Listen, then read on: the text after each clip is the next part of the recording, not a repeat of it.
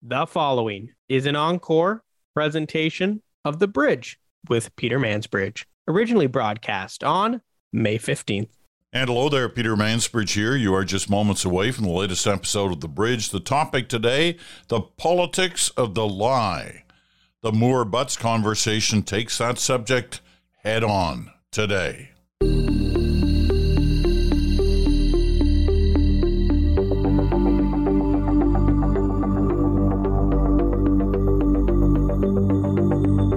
Hello there. Welcome to a new week. Peter Mansbridge here in Toronto for this day. And it's Moore-Butts conversation number 8 today. And, you know, it's amazing that we've got to number 8. When I first started this off, sometime last year, the whole idea was to put these two, political heavyweights, if you will, together in a room and let them talk about subjects and hope they wouldn't go over that partisan line, but stay in an information line so we could try to understand whatever the particular issue of the day was. Well, it worked, and it keeps working. And today in conversation number 8, I think we may well have the best one that we've done so far, although they've all been pretty good. James Moore, the former Conservative cabinet minister in the Harper government, had a number of different portfolios. And today he's a senior policy advisor for the Dentons Group and also works for Edelman as well, with similar kind of advice to that big, huge international public relations firm. As for Gerry Butts is the former principal advisor to Prime Minister Justin Trudeau. He's a Liberal, of course. He is now the vice chair of the Eurasia Group, which advises governments and businesses around the world on questions of foreign policy and others. Climate change. He's a climate change expert himself. Anyway, so there you go. That's kind of the setup. The conversation this week is on the politics of the lie. We've all watched. And some of us feel, oh, well, there's always been lying in politics. Well, yeah, to a degree, to some extent, but nothing like it is today. And we tend to point at one person for being responsible for this, but there's more than that. Although there's certainly enough grist for the talk mill in talking about that one person, and you know who I'm talking about when I say that. So enough from me. Let's get to our conversation because I find this one really, really good. There's some very good moments in this conversation. So here we go. The Moore-Butts conversation number 8. All right, gentlemen, I want to start with your basic reaction to what we witnessed on Thursday night on CNN with Donald Trump. James is actually on the record with his Thursday night tweet. This is what it said. Trump tonight refused to call Putin a war criminal, continue to fuel insurrection, inducing lies about the 2020 election, laughed about sexual abuse, promised to pardon January 6 rioters, and claimed he finished the wall. The disgrace never ends. Got anything to add to that today, James?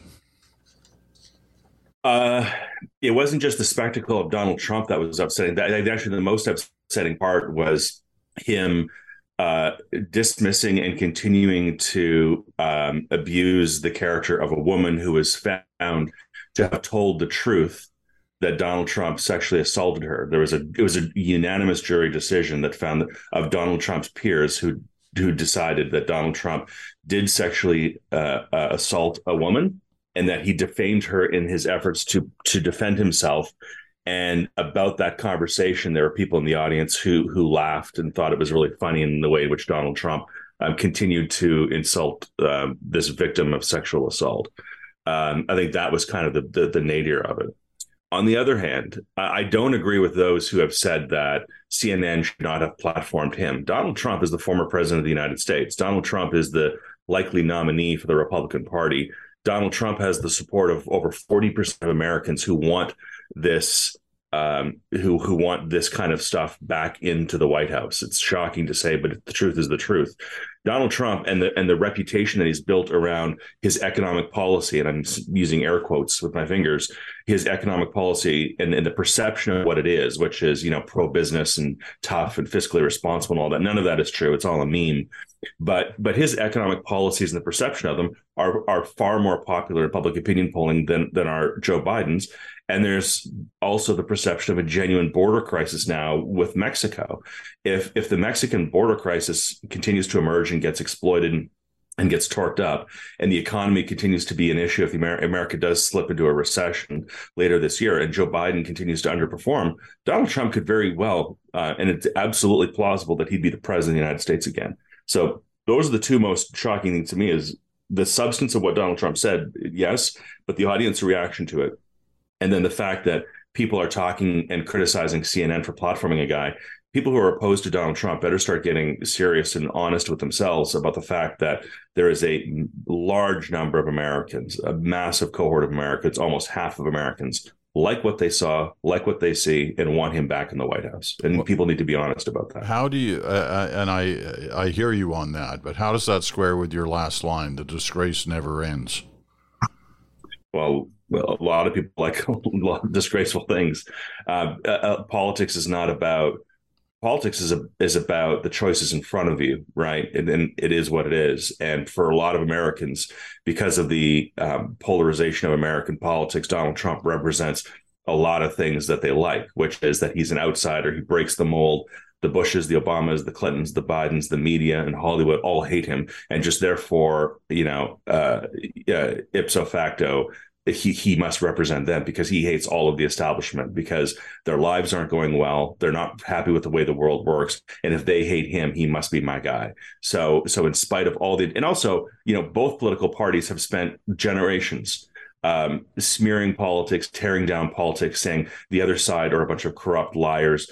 Bill Clinton was responsible for sexual assault. Clarence Thomas is a rapist.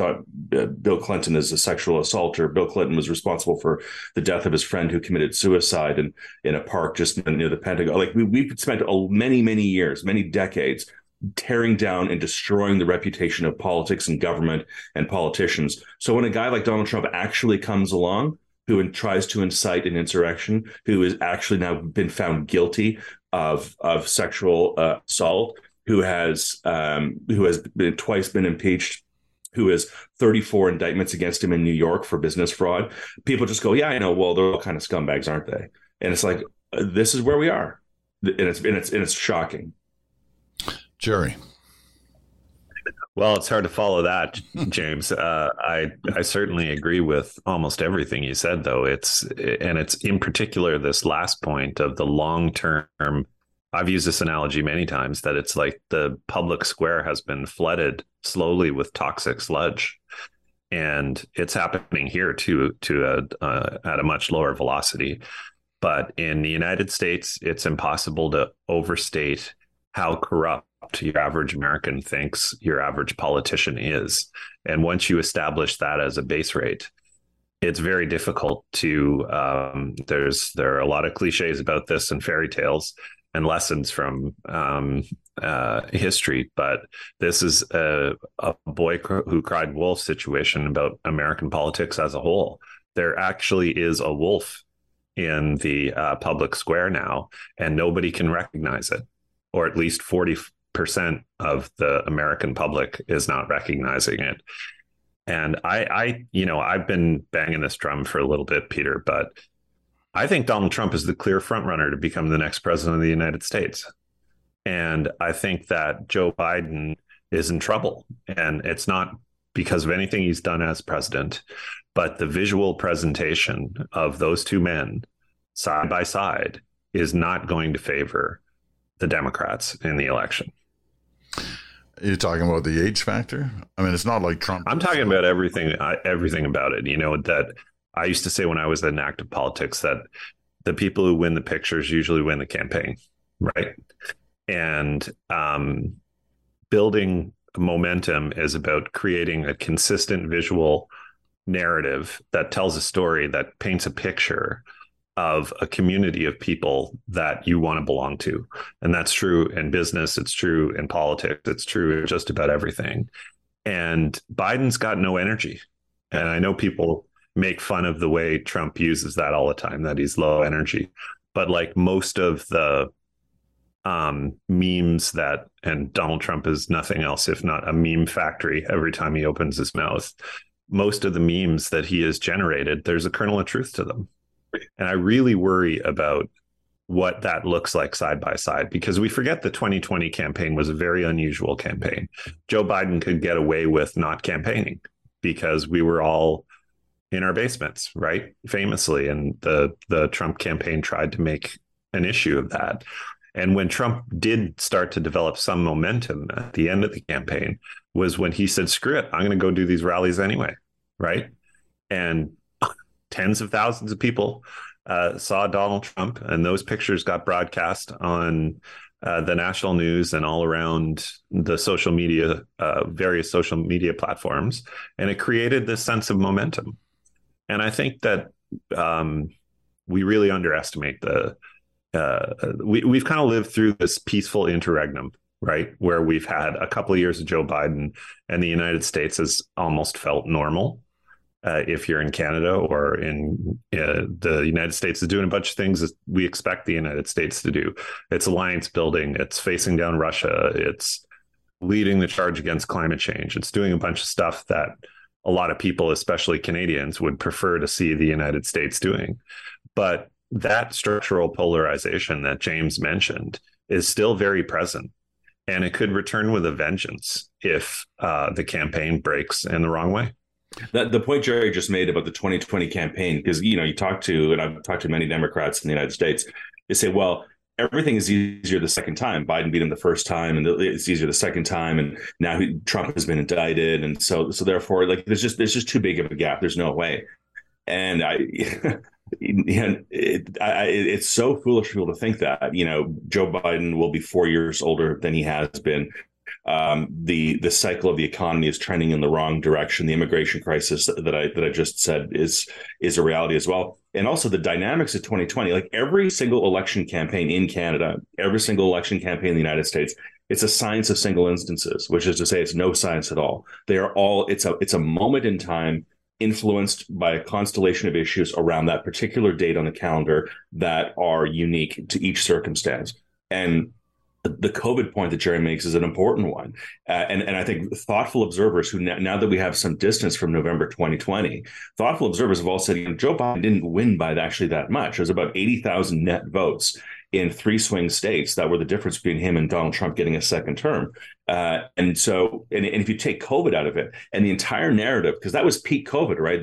The vaccines were just coming in. We were starting to get back up. We were starting to glimpse into 21. But summer and fall of 20 was peak COVID in terms of the accumulated deaths and the accumulated lies about COVID that were then being spilled by the Trump administration about ivermectin and all this sort of nonsense. And this is no big deal. It'll go away in a year. And like all that stuff was catching up. So he was caught in a lie that had massive public consequence that ultimately more than 1 million Americans have died of COVID. There was a real public policy failure it wasn't just a matter of opinion.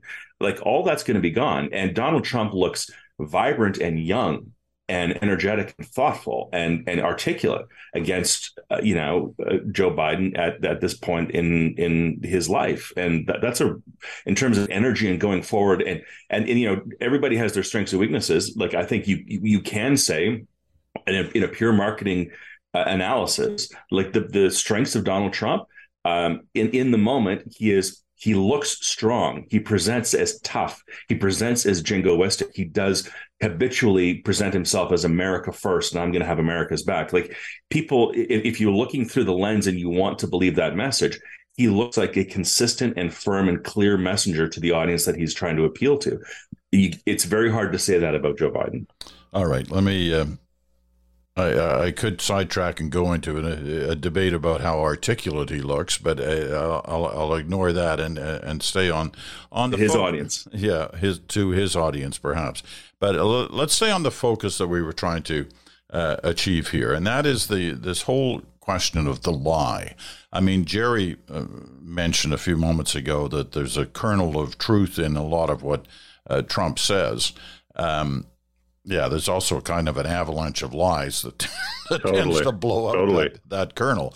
But I want to try to understand how we got to this point, because I mean, there's no doubt that Thursday, the basis of his performance was the lie. I mean, he told it repeatedly, time after time after time.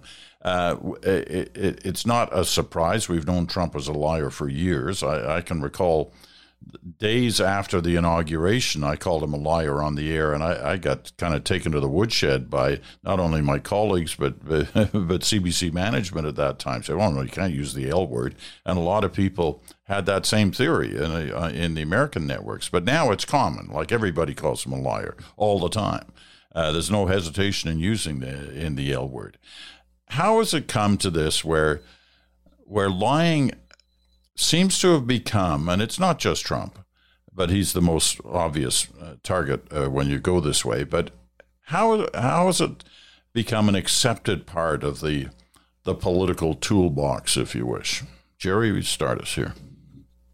I think Trump is a special case. There are other liars in politics, but it's sort of like comparing, when people compare someone to Hitler, right? There's only one Hitler. There's only one Donald Trump, and nobody has created as big and successful a political career out of constantly lying, quite like Trump.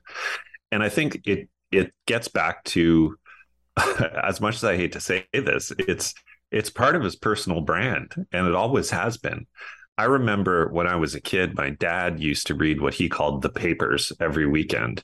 And those were the Globe and the Star. And I don't mean the Globe and Mail and the Toronto Star, and the National Enquirer. And we would get them at the grocery store every weekend, and he would read them, and he would pass them around to his friends. And they would, this is a retired coal miner, right? So put yourself in that picture. And many of us, including some of his kids, used to scratch our heads at it. But it was entertainment for him. He never confused it with news, right? He was also a huge fan of yours, Peter, and he watched you religiously, and he loved public affairs. But somewhere along the line, we've lost the ability to differentiate streams of information. And this gets back to the analogy of flooding the public square with toxic sludge. Donald Trump has been part of that from the very beginning. So when the Democrats tried to tell Americans in 2016 that Donald Trump was a bad guy, Americans already knew that. They had seen him in the pages of the National Enquirer for 30 years. They had seen him in the middle of the ring in WWF and then WWE for 20 years. He had made himself part of the lifeblood of popular American culture in a more intimate way, I would argue, than anybody who'd ever run for president successfully. So there was nothing you could tell the average American in Ohio about Donald Trump that he or she didn't already know. And they bought into the spectacle. So the lying was part of the brand, but it was never the point. And I think people are willing to overlook it, the people who love him and are part of his tribe. They just expect it. And for people like us to stand back and say, oh, how can they believe that? They look at us and say, well, we've known that about this guy all along, but he's our guy, right? He's our guy. And that, of course, is the big lie, because he couldn't be more the opposite, right? But he's created this almost unbreakable brand for himself that is impervious to any individual action he takes or individual statement he utters. James? There's also, I agree with all that. Also, this context, because you framed the question sort of where we're at today. We have had now, about 15 years, it's hard to peg a date on it, but sort of collapsing trust in major institutions that have led people to sort of say, well, look, you're asking me, like, talking about the lie, you're asking me to trust. It's like, well, what? I remember the most trusted man in American politics, Colonel Colin Powell, who became General Colin Powell, who became Secretary of State Colin Powell. I remember him going to the floor of the United Nations and making the argument for WMD Iraq. I remember that. I remember that. And it's not even just on a large scale like that. And you say, well, so I can't trust. We could never trust politicians. But Colin Powell was at one point the most respected man in the United States. If he ran for president, he'd win in a shoo-in and all that. And he did that. And then you look at other institutions, and it's a collapse of institutions everywhere. You think about The National Football League lying about what they knew about the Ray Rice incident, knocking out his girlfriend in an elevator and covering that up. You think about the concussion crisis in football and them trying to cover that. You think about Major League Baseball lying about the steroid scandal. You think about, the year that Donald Trump won the nomination to be the Republican nominee for president. You know what movie won Best Picture that year in 2016, or the year that he launched? Spotlight, which is a movie about what? Collapse of trust in the Catholic Church and the covering up of the sexual abuse and torture of children. Collapse of trust. And you can go institution after the 2008 economic crisis, the collapse of trust in institutions, banking and regulations, and protecting people and their assets, their homes, and the financial structure about the most important economic decision of your life, and the collapse, and the hundreds of thousands of people who lost all of their life savings. So no matter where you went, sports, football, military, the treatment of our veterans, our most trusted people in public life. It was just a collapse of trust everywhere. So Donald Trump comes along and he's a liar. Well, whatever. What isn't lying to me these days? And the tectonic shift that was the '08 economic crisis and the collapse of trust and everything around it. And people say, well, look at Donald Trump. He's lying. He's not really going to build a wall. Like Mexico is going to pay for it. Come on. And you say, well, it's as good a lie as any other one out there. And I remember going to the 2016. I was in Cleveland at the Republican convention as an observer doing some media and walking around the halls of that convention, chatting with delegates there, right? And I would say, and it was interesting because they were kind of in two groups. There were people sort of who were just trying to will their version of the world into reality. And as I say, there are people who it's like they believe that professional wrestling is real, and you think, wow, I don't know where to start from with this argument.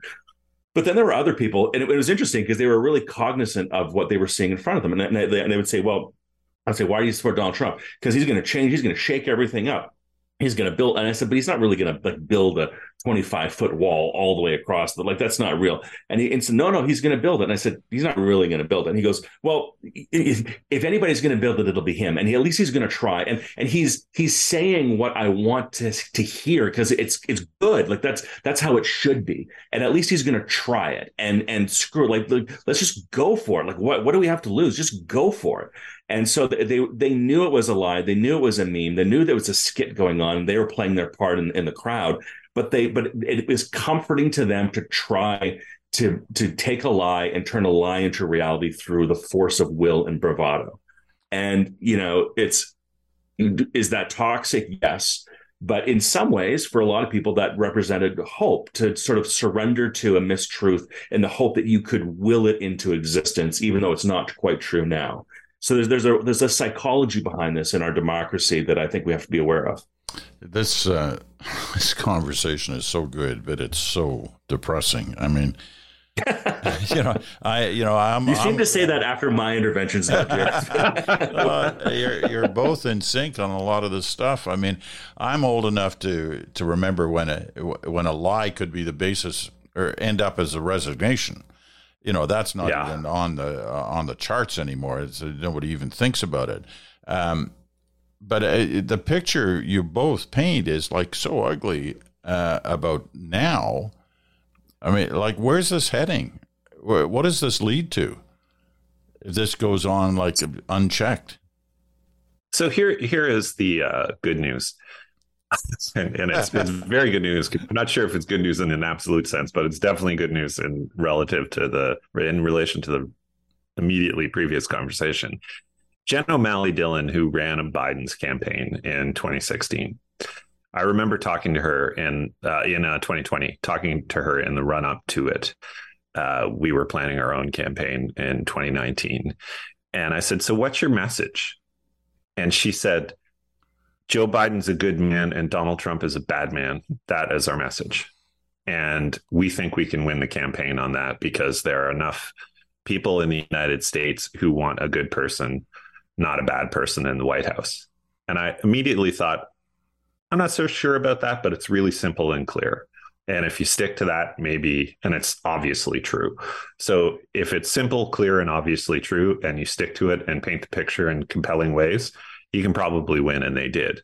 Now, I still think that is true, but what has intervened in the meantime to mitigate that is, I think Biden, notwithstanding what his doctor's reports say, notwithstanding what is actually going on inside his anatomy, he looks old and frail.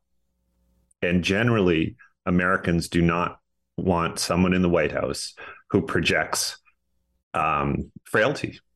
So I think it's going to be, as James said, it's 80,000 votes in a few states, and they're going to be hard to reconstruct. But I don't think we should take from the Donald Trump phenomenon the thought that all is lost about politics. There are very grave consequences, I think, that need to be managed and mitigated. If you're around the NATO table, if you're in the EU, if you're in Canada, if you worry about NAFTA, if you worry about a lot of things, there are a lot of things that need to be managed and mitigated. But I don't think we should come away from it with the nihilistic conclusion that therefore all is lost in public life. Good people can still do well. You agree with that, James? I do agree with that. The lying eventually catches up with you, and lying eventually catches up with a country. You can talk about, the accumulation of lies in any jurisdiction. We're focusing on Trump here. I mean, we can come home to Canada and talk about different political parties, we can put our, I know we're parking our partisan hats here, but eventually you accumulate, and eventually the public just says, I'm done listening to this person because I just don't trust them anymore, and you just sort of shut them out. What maybe is required, in particular in the United States, is that there comes a point where a big lie doesn't just have consequences for Donald Trump and whether or not he has to pay a couple $1 million to somebody who he's been found guilty of sexually assaulting, a couple decades ago. But when a lie has a consequence for me, when Glenn Clark, was seen to be lying about the benefits of fast ferries in British Columbia and cost the Treasury millions of dollars in a boondoggle project. Well, now that affects me. Politicians will lie, but when it affects me, well, you hope though that the lie doesn't result in a catastrophic public policy. The WMD Iraq cost thousands and tens of thousands, hundreds of thousands of lives unnecessarily, as it turns out. I think history is pretty clear on that. And then, of course, lost to the Treasury and all that. And the public just said, wait a minute. So I know a friend who lost a friend, and another buddy of mine who served is not being treated well. They've never really recovered, PTSD, et cetera, et cetera. So that lie is now why the Republican Party has only won the popular vote once in the last, I think, 9 presidential elections. So the Republican Party which is among the reasons why the recorrection of the Republican Party now into an isolationist anti-war party in its own way is because they have to overcorrect to try to scrub that they're not the party that will go into useless wars, actually won't even back appropriate military action in places like Ukraine because they were so stung by the overcorrection of the public against their party being in favor of wars that they don't need to be. So the overcorrection in that direction. So I think when the lies accumulate and have public consequence, that's when everybody sort of retreats back and there'll be a counterbalance. To Gerry's point, though, is that, there are very good people and honest, decent people, but I just think it's very, very hard now because noise and heat is what is rewarded in politics, not reason and substance and accomplishment.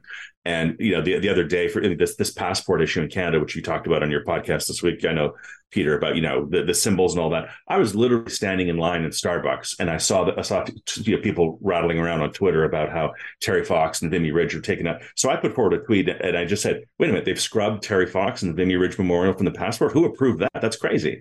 And I literally put that tweet out, and it's had like 5,000 or 6,000 likes and retweets, and there are literally 10 or 20 streams of conversations going on about how this is how the Nazis got started. It's like, whoa, like we've spiraled. It's like, holy cow! Like, who wants to put their hand up and their family into the grinder of this public square this time? That's genuinely depressing things. But anyways, I hope that there's social learning and people realize that there's consequence, that politics cannot just be about incitement. It has to be actually about problem solving and governing. Yeah. And I think you make a really important point here, James, which is you like to think in a kind of cosmic way that lies always have consequences for the liars.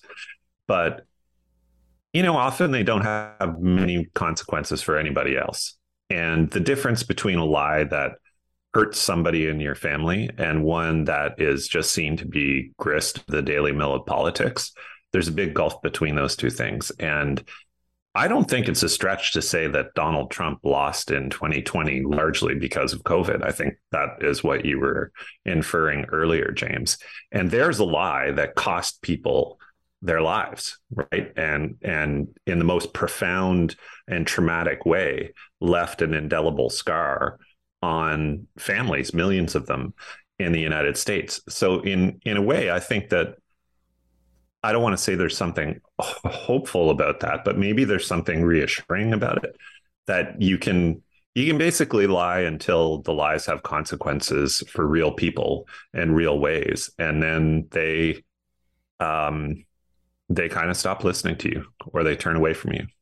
Okay, we're going to take a quick break. I want to bring the other element into the story, which is the media, how it plays things now, and how it's got to reconsider, if at all, how it's going to play things in the future as a result of the politics of the lie.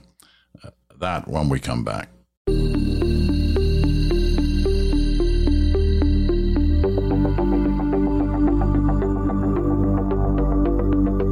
And welcome back. You're listening to The Bridge, the Monday episode of Moore Butts. This is conversation number 8. James Moore, the former Conservative cabinet minister, and Gerry Butts, the former top Liberal aide to the Prime Minister, both in new jobs away from Parliament Hill these days, but giving us their thoughts on the issues of the day. You're listening on Sirius XM, Channel 167, Canada Talks, or on your favorite podcast platform. Okay, I want to talk about the media, because after Thursday night, CNN is in the crosshairs for giving an exposed liar, a twice impeached, multi-indicted, convicted sexual abuser a platform. Where are you on the media's role in this? James, you start. I mean, as harsh, if not more harsh, because like the media quote, like it's a difficult thing, and it's a hard thing to analyze, because people talk about the media quote. But I often think, like, to say let's have a conversation about media is like saying let's have a conversation about sport. Well, what sport? Hockey, baseball, Olympic, amateur, professional, collegiate, like what, kids, like what? So media is a massive umbrella that constitutes a lot of things.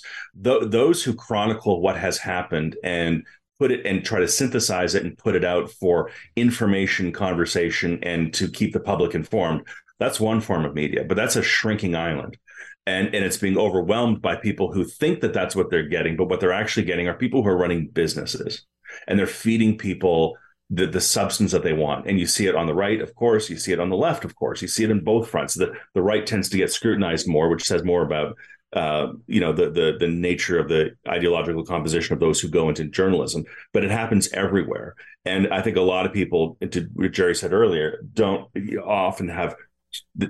seem to disseminate between them all, and they think that one is the other, and the other, which is essentially feeding the audience what they want to hear, and placating their base instincts and ideologies and biases for the sake of the audience's comfort, and who pretend that that's actually sort of informed, objective, here's what actually happened news.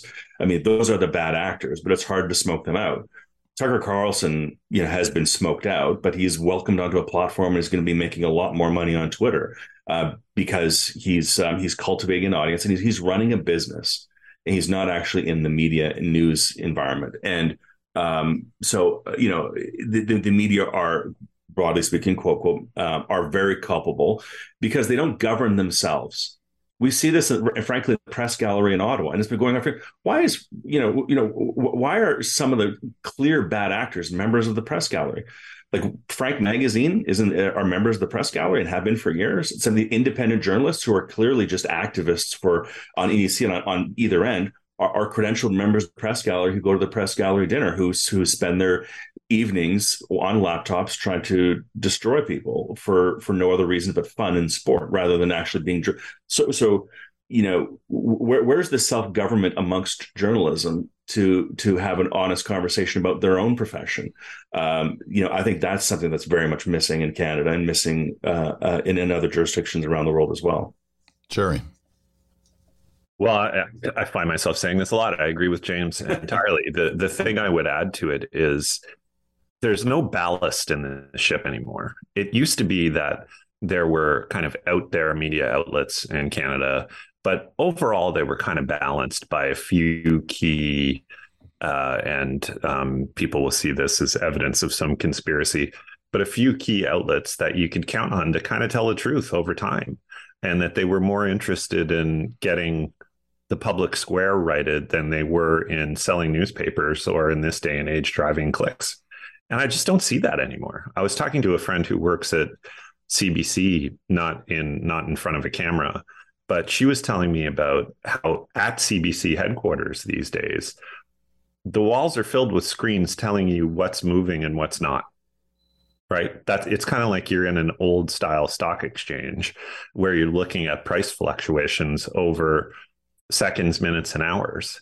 If that's all you're focused on, and this is certainly true of the Globe and Mail and the way they run their business now, if all you're focused on is which stories are moving fastest and what's attracting the most attention, then there's no way you're going to be focused on telling the news over time. And, I've been a harsh critic of the Globe and Mail. I've been a harsh critic of other media outlets, but I think I've been a fair one. I think they're following a business model and not the public interest. And the ones that I worry about aren't the ones that you expected from the far reaches of the left and right. It's the ones that used to be in the center that are behaving in the same way that you would have expected yellow journalism to behave in yesteryear. Okay, let me. But what do you think, Peter?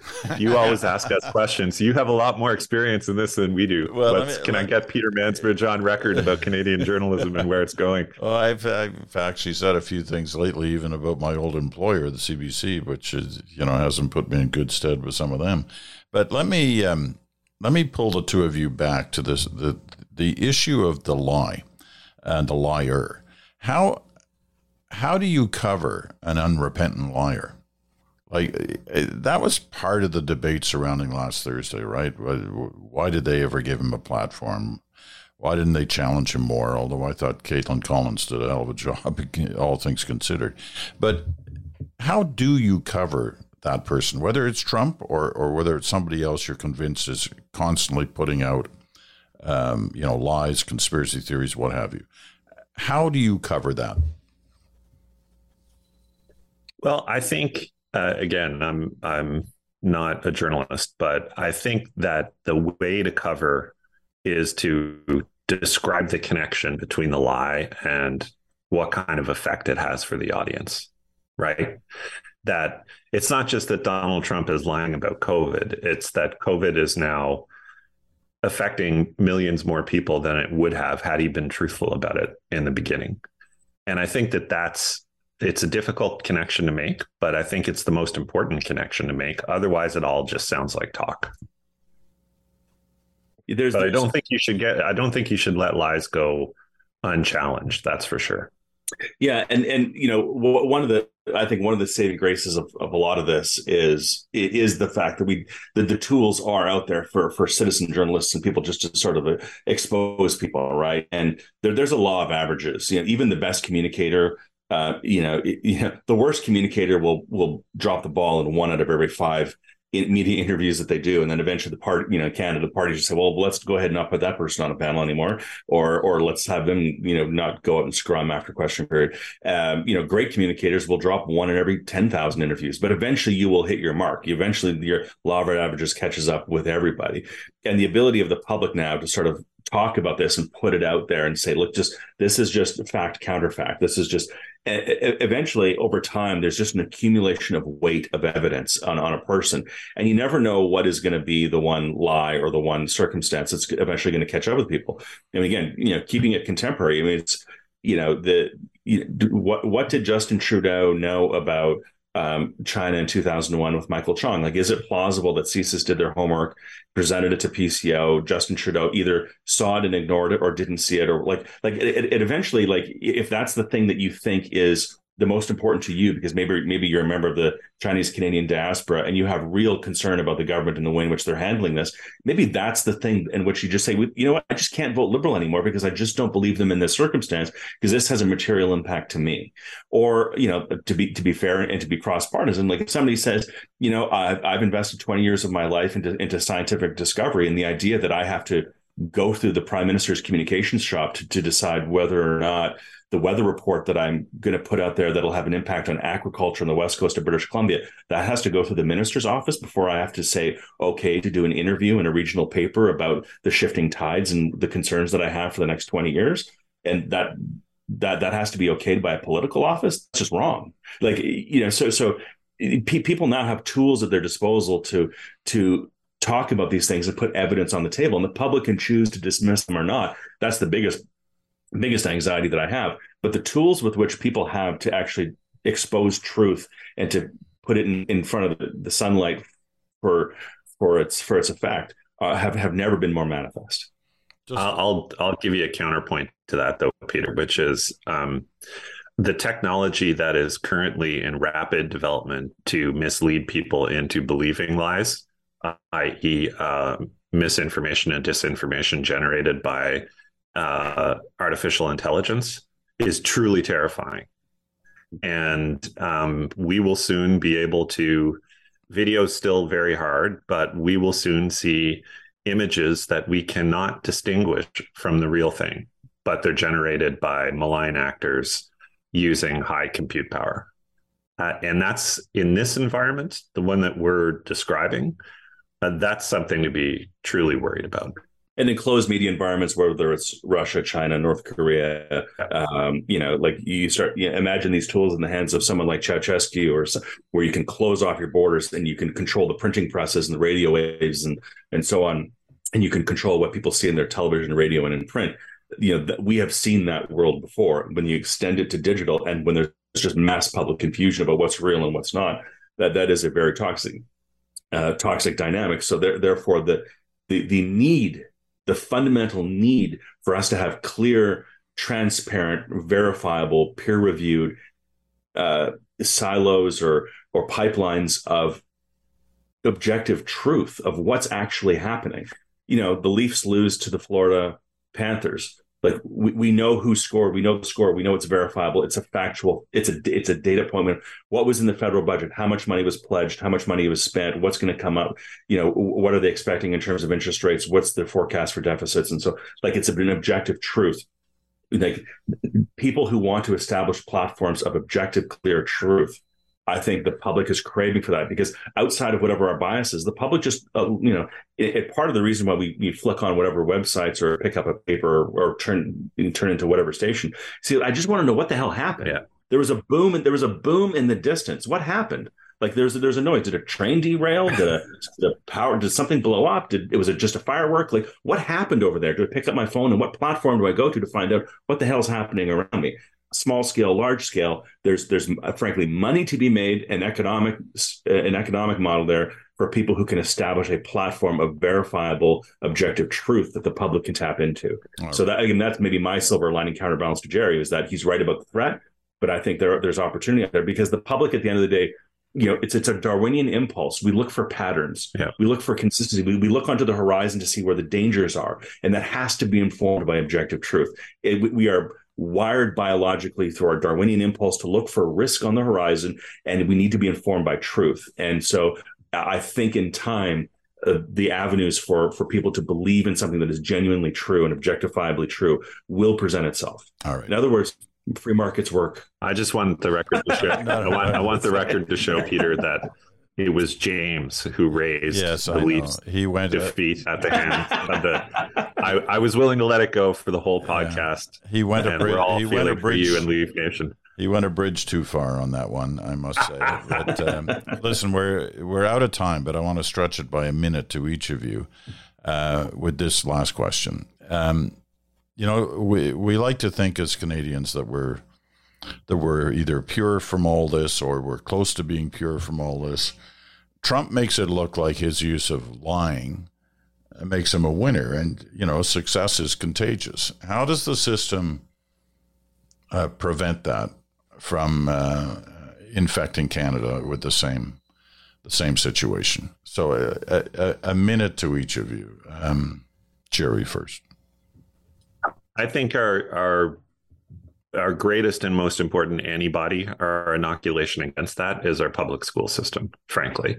I think that the fact that I grew up in a relatively poor town in eastern Nova Scotia and had all the same opportunities as people who grew up in Rosedale is largely due to the fact that we had strong public schools. And that's why I kind of spent first half of my career on that issue. But I think as long as we have that, where there's going to be a baseline of inoculation against it. What I think is going to be problematic is just the technological advancement coupled with a chaotic media environment is making it very difficult for people to sort what's real and what's not. And the ability to find like-minded people has been weaponized by some of the most technologically advanced communications platforms in the world to give you this sense of belonging to override your rational judgment of what's true and false. And that's really hard. And Canada has no border against that. All right, James, you get the final word. Yeah, well, I think two antidotes. One, in Canada, your question was, how do we not go down the rabbit hole of what they have in the United States? I think we have two antidotes in Canada that are actually helpful. One is actually our system. In the United States, they don't have a question period. We malign question period and attack question period, but there actually is an infrastructure in Canada and an expectation that the political parties will face each other live on television, live in front of the world, and square off and have a debate and hold each other accountable. Sometimes, obviously, it's ugly and blustery and irresponsible. But the United States, like Donald Trump, is apparently going to run for the nomination, and he's not going to debate his opponent. And there's talk that Joe Biden will be the Democratic nominee, and he's not going to debate Donald Trump because why bother? Why take the risk of exposing his energy versus Donald Trump's and all that? But in the United States, you have competing press conferences and competing rallies and so on. You don't actually have a direct head-to-head collision on a consistent basis where people hold each other accountable. Yes, I know sometimes it's ugly, but in our system, we actually do that. And it's actually a very important mechanism for people to sort of see, because real recognizes real. People can smell BS a mile away, and you can kind of say that, well, that argument is not, no, I see what you're trying to do. That's not quite true. And just the fact of the exposure of the actors in an environment that forces accountability is a very healthy thing. And then the second one is the one that I just referred to, is that I think it's not just economics. I think we have an impulse, a biological Darwinian need for clarity and to mitigate risk for the survival of our communities and ourselves. And that requires us to have an input of truth and data that is clear and verifiable. And we want that. We seek that out with weather, with sports, with stock markets. We seek it out with regard to the safety of our vehicles, with regard to the safety of our parks, and all. Like, we need it. We need it, and we need it with government, and we need it with what's going on in the world. And as soon as a news outlet breaks that trust, they're no longer trusted. And so I think the market force of the public expecting and needing clarity and certainty in what's happening around them will cause platforms to emerge that have the trust of the public. All right. I seem to say this after each one of our conversations, and that is that it was fascinating. And this truly was, I think, of the 8 we've done now, I think this may well be the best one. The audience will determine that, and I'm sure we'll hear from them as we often do. And we'll try and squeeze in another one before we take our summer breaks at the end of June. So, gentlemen, thanks so much for this. Really enjoyed it. Always a pleasure, Peter. Thank you. Well, there you go. The Moore Butts conversation number 8. James Moore was in Vancouver. Gerry Butts was in Ottawa. And as I said, I look forward to hearing from you, from those of you who actually listen to the conversation. Every once in a while, I'll get stuff, whether it's on our YouTube channel or to the podcast, which is clearly, shots that are being taken by people who haven't even listened to the program. Right? They look at the title and then they react accordingly. I just toss those. But the vast majority of you do have thoughtful comments about the discussions that we have, including on the Moore Butts conversation In this case, number 8, The Politics of the Lie. So if you want to drop me a line, please do. It's the mansbridgepodcast at gmail.com, the mansbridgepodcast@gmail.com. So that's it for this day. Thanks so much for listening. Really enjoyed today's conversation. Hope you did as well. We'll talk to you again.